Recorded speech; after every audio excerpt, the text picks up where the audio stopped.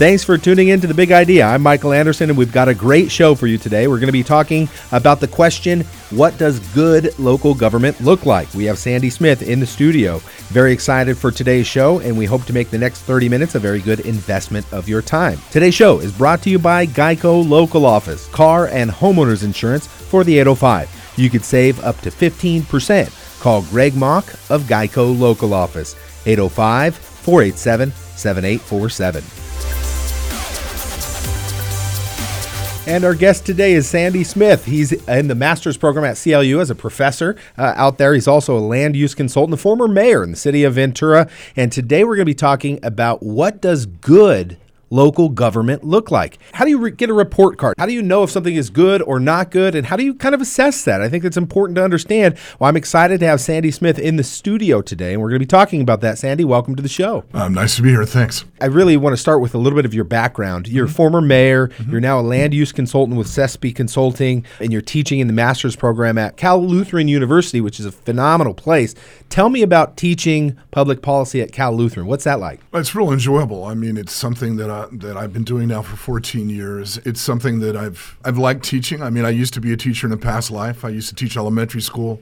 I taught at Buena High School for a few years, and now I'm at the university level. But I'm teaching the things that I do for a living. You know, I'm teaching urban planning, I'm teaching project management, and I teach civic engagement. And when you do land use in Ventura County, that means engaging the public. Public are usually involved in those decisions, either for or against.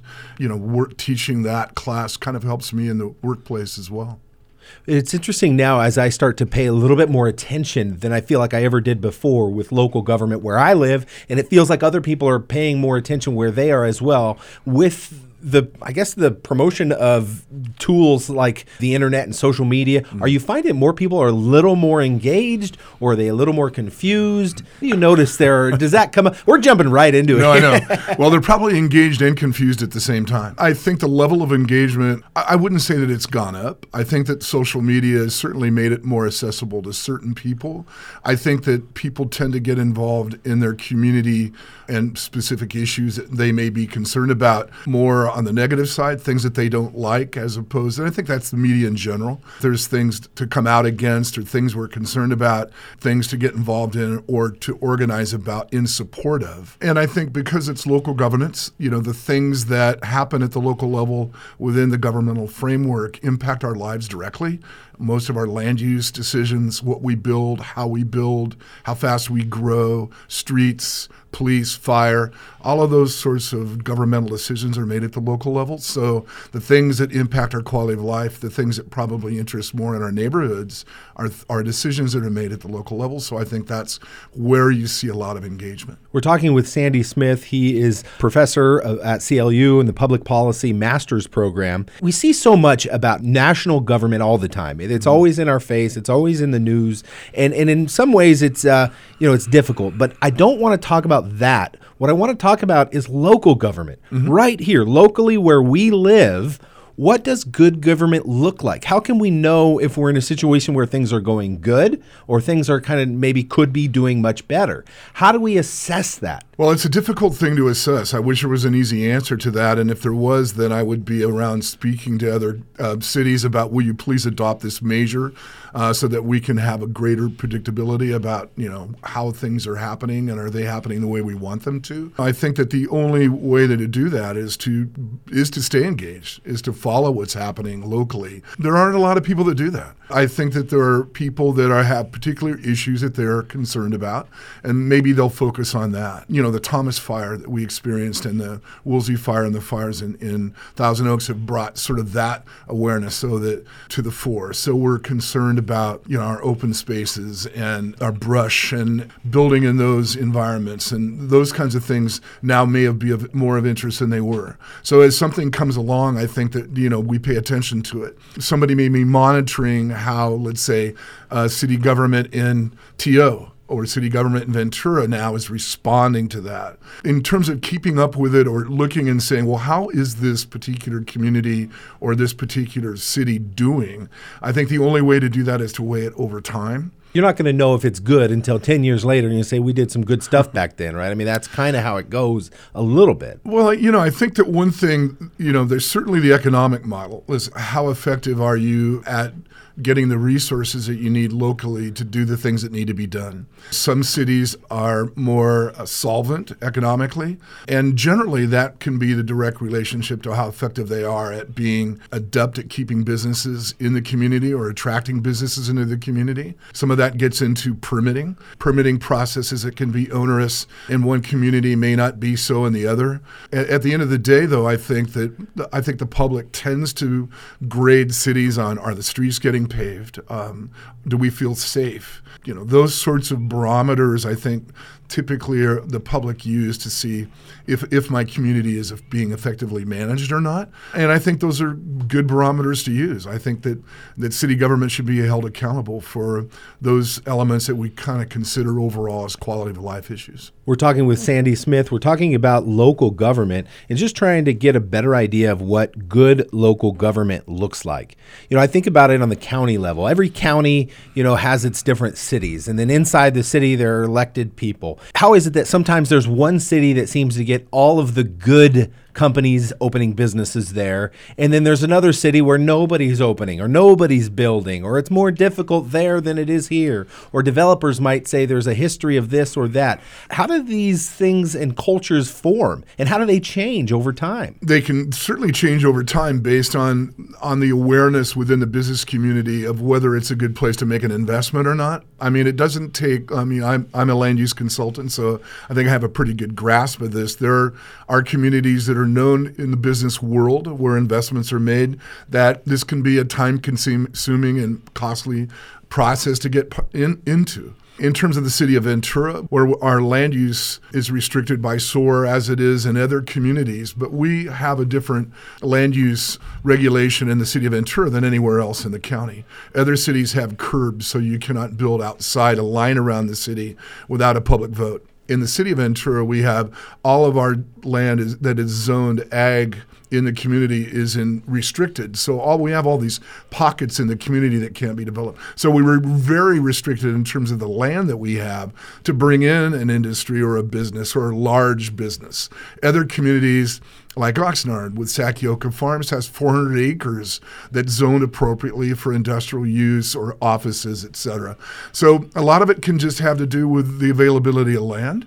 A lot of it, as I mentioned, can do with ease of permitting and how clear the process is for somebody that wants to come in and make an investment. I recently had a meeting with a client in a city that I'm considering to be the one that's operated well. In that meeting was the city manager, the community development director, the planning director, everybody that needed to be in the room. My client talked about what they wanted to do. There was consensus that this was something that the city wanted. And from that day on, it was got the green light and went through quickly. Other cities may not have that model where you're able to bring everybody into the room, get consensus, have the amount of leadership you need at the city manager level so that everybody knows we're all on the same team here and we want this to happen. That's certainly part of the equation as well. You have to have political will. You have to have the commitment to get it done from the early stages. That helps kind of develop that culture of being able to say yes to stuff. And as a former mayor and a council member, your role is to help create that environment. But you're limited in terms of the fact that you really, as a city manager, you only hire two people, and that's the city manager and the city attorney. In my experience in communities that have difficulties with that clarity is not allowing the staff or the staff of the council to do their job. Provide insights into what the council wants. Hopefully that's the voice of the people. So adequately relay what the people in the community want, and then step out of the way and allow professional staff to go do their job. In cities that are challenged, from my experience, there tends to be micromanagement at the council level. And when that happens, it's one or two people's vision for the community that may or may not be that of the public overall. And that always is hard to assess. But if that changes politically, every 2-4 years, you have new people that are sitting there, and it's what they think at the moment. That's a very difficult environment to operate under as a staff to have clarity. That vision is changing from day to day. and it changes on what a preference might be for just a type of window or a color of a building. Those sort of minutia that takes place sometimes at the local level can really keep things from happening. Yeah, it seems like it's difficult. There's a lot of problems that can arise when you have, there's 7 council members. There's 1 city manager. You have the county level above that, and you have other commissions below that. So there's a lot of input. But even at that, there's 1 of 7 that, is trying to help influence what the decisions might be that the city manager is going to implement. There are a lot of issues that can arise. And we're talking with Sandy Smith, talking about what does good local government look like? What does it look like? And there are a lot of issues that can arise when we're trying to have good local government. What are the common issues that we see popping up? You mentioned a couple of them. Well, as somebody who teaches civic engagement and somebody who back in 97 was elected basically saying that we needed to do a community vision. I'm a strong supporter of really a lot of outreach to the community. I teach it in my classes.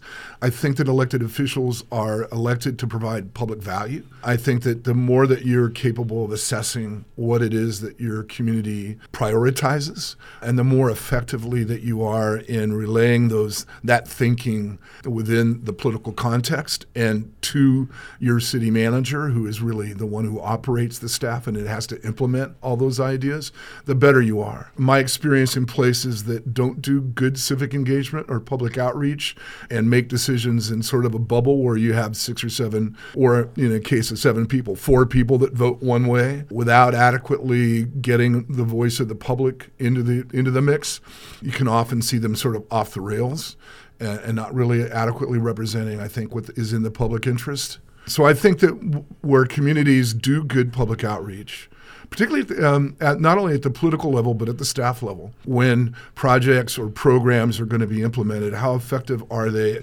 at engaging the public and getting their input into it?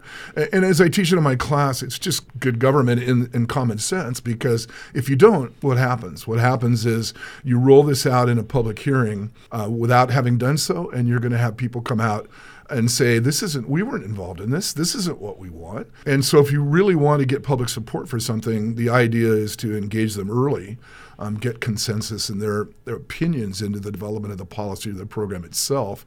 And you're going to find that those programs adequately represent the ideas of the public, but you're also going to find they get the support of the public as well. Let me ask you about that, because you mentioned outreach and there's a process to it, and that's important. And I'll tell you, I've went to a few events over the last year that are local outreach type events, and everyone there is like, I think average age is like 87. Like I'm joking, but at the same time, the people that are there aren't necessarily representative of the people that are actually in the community. How can you have meaningful and relevant outreach or process to try and get what's wanted? Because they want what they want, but that may be different than what other neighbors want, but they can't show up to the event when it's hosted. Yeah. There's given a process, and there is a process. You got to respect that.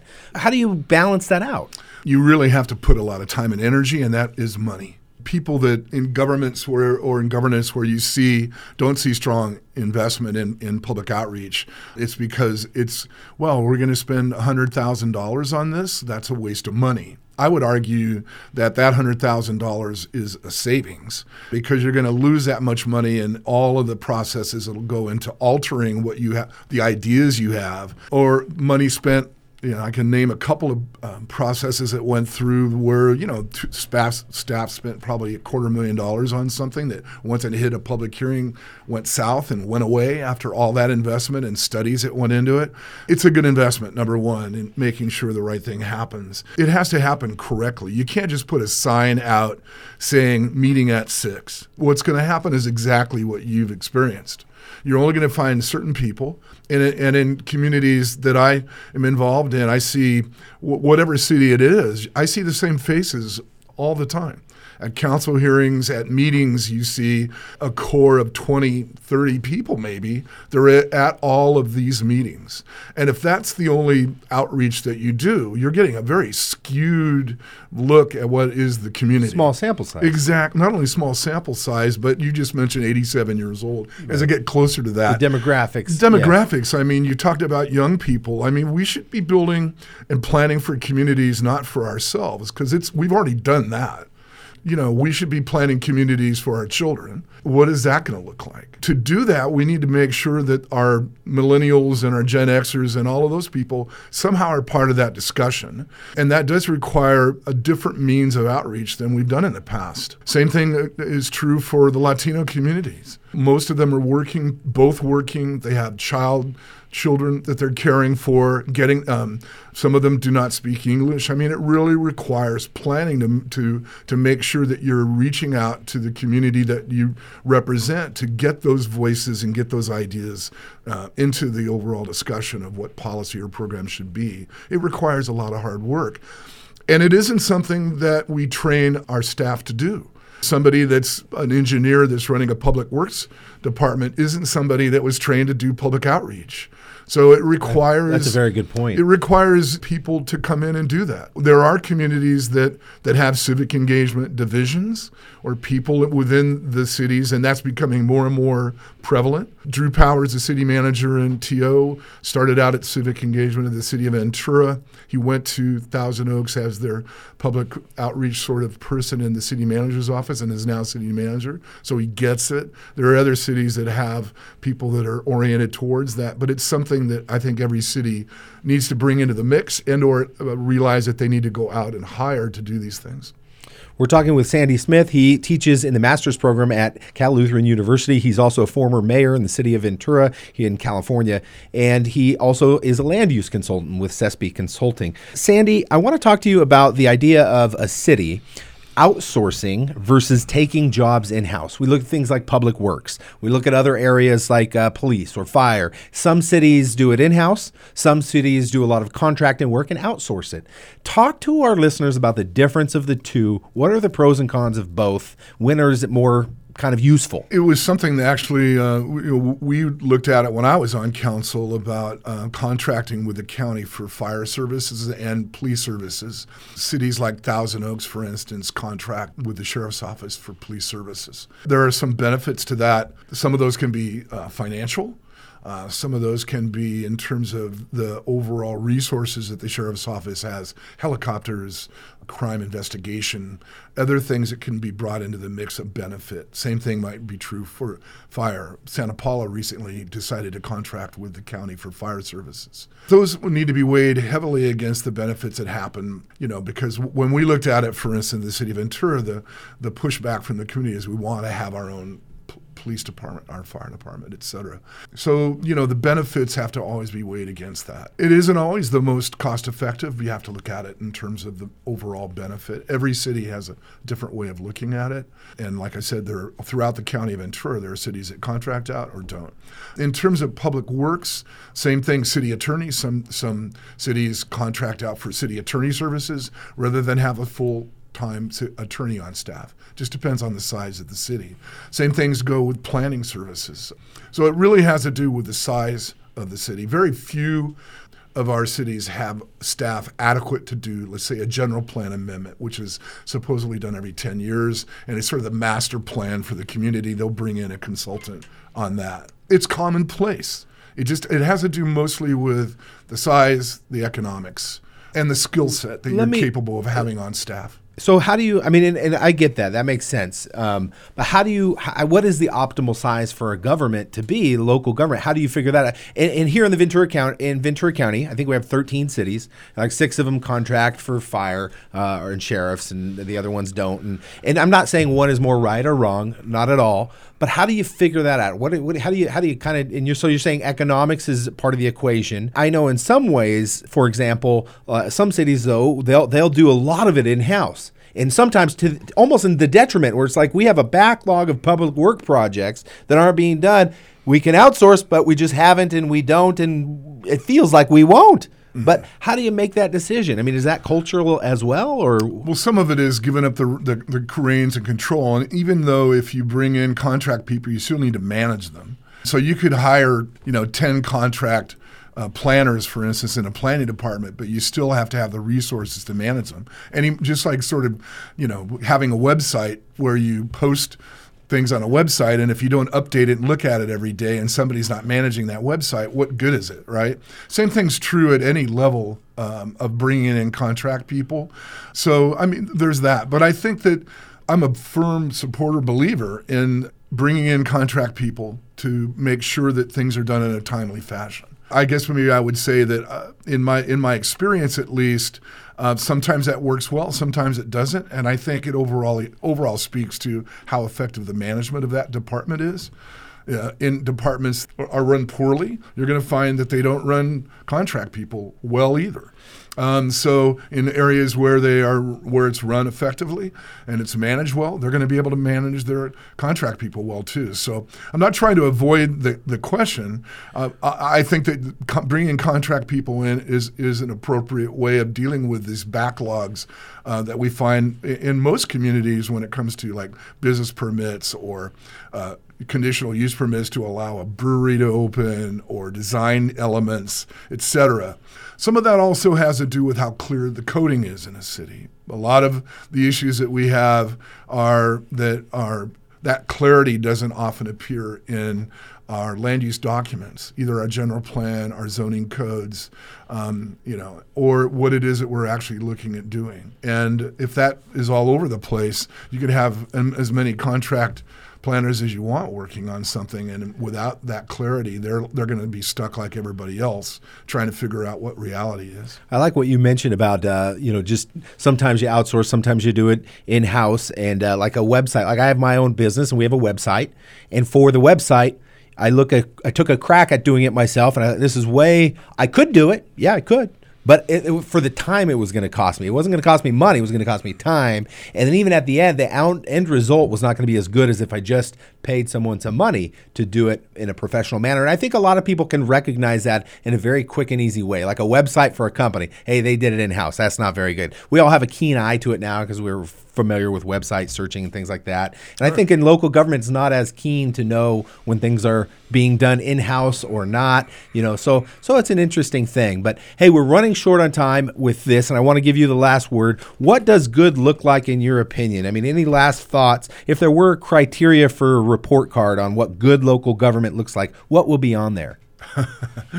Well, if there was a quick answer to that, I'd have that report card. I'd be using it in my class as an instructor, and I'd be running around as an advocate to every city saying, here, you need to adopt this measure on making sure that government's happening well, I think it depends. It differs from city to city. Some places are going to be struggling just because of the fact that they don't have the economic base to really drive government probably the way they should. But to me, the report card is your council really doing, and we talked about civic engagement, really adequately representing the voice of the people. At some point, it comes down to being held accountable to what's happening at the local level in terms of, are your streets getting paved? Are the services that you expect being provided? And if not, why not? I think that as a council member, as I mentioned, you hire the city attorney and you hire the city manager. The role of the council is to be the voice of the people. So you adequately represent that voice and that vision, and then impart that vision to the city manager, and then give them the leeway to go do that. I think that one of the things that doesn't happen often is city councils don't hold city managers accountable. First of all, they're not clear about what it is that they want. So the next day after a council meeting, everybody's sitting around going, what the hell was that? What are we going to do? Councilmember Smith came up with this weird idea. I'm not sure we can do that. Everybody's sort of hovering around figuring out what in the hell, how are we going to do that, right? So you're never, number one is, does council involve in the staff in conceptualizing ideas before they reach an attempt to have them become law or an ordinance?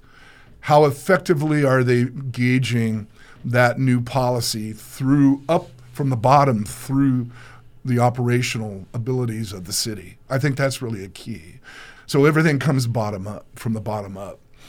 So how often is the council involved in that in terms of before they come up with some harebrained idea for a new implementation? But if that process is followed, then it's providing that guidance to the city manager. Here's what we expect. And then a few months from then, how are we doing on that? How are we doing on implementing that? And holding the city manager accountable to ensure that those things that have come up percolated from the people through operations that are providing public value, and those things that managers then held accountable for doing those things. Our guest today is Sandy Smith. You can get more information about Sandy or connect with him. Go online to the website, cespi.com. Sandy, thank you for your time today. My pleasure. Thanks. Now it's time for the Nonprofit Spotlight with your host, Michael Anderson. Nonprofit Spotlight. Each week we highlight a local nonprofit doing good work in our community. Today's Nonprofit Spotlight is brought to you by Era Energy, powered by safety, innovation, and community. We help keep California moving forward. Our Nonprofit Spotlight today is going to be handled by Sandy Smith, our feature interview guest. Sandy, what do you got for us today? Well, I've been involved with the Ventura County Civic Alliance for quite a few years, and the Civic Alliance is probably best known by the biannual State of the Region report that it produces, but it's an organization that focuses on the 3 E's, the economy, the environment, and social equity, and we're a neutral convener for issues of import in the region, and it's a great organization doing good things and involved in making sure that neutral convening role sort of focuses on important issues, and that State of the Region report will be coming out this year. The Ventura County Civic Alliance, you can get more information about them online. Go to civicalliance.org. Sandy, thank you very much. You bet. Well, that does it for our show today, and a big thanks to our sponsor, Boyd & Associates, the largest family-owned security company in Southern California. Established in 1967, for your home and business security needs, visit BoydSecurity.com or call 805-650-3267. Visit BoydSecurity.com. Have a wonderful week, and we'll join you again next time on The Big Idea. Take care.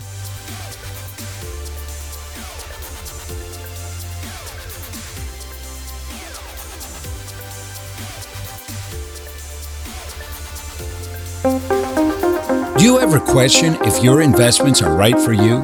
Do you own any annuities, retirement accounts, or have other money you want help with? Have you ever wondered what your advisor is making or how they get paid? Get a free second opinion. Talk with Michael Anderson, certified financial planner. Call his answering service today, 805-665-3767. Leave a message and get a call back immediately. 805-665-3767.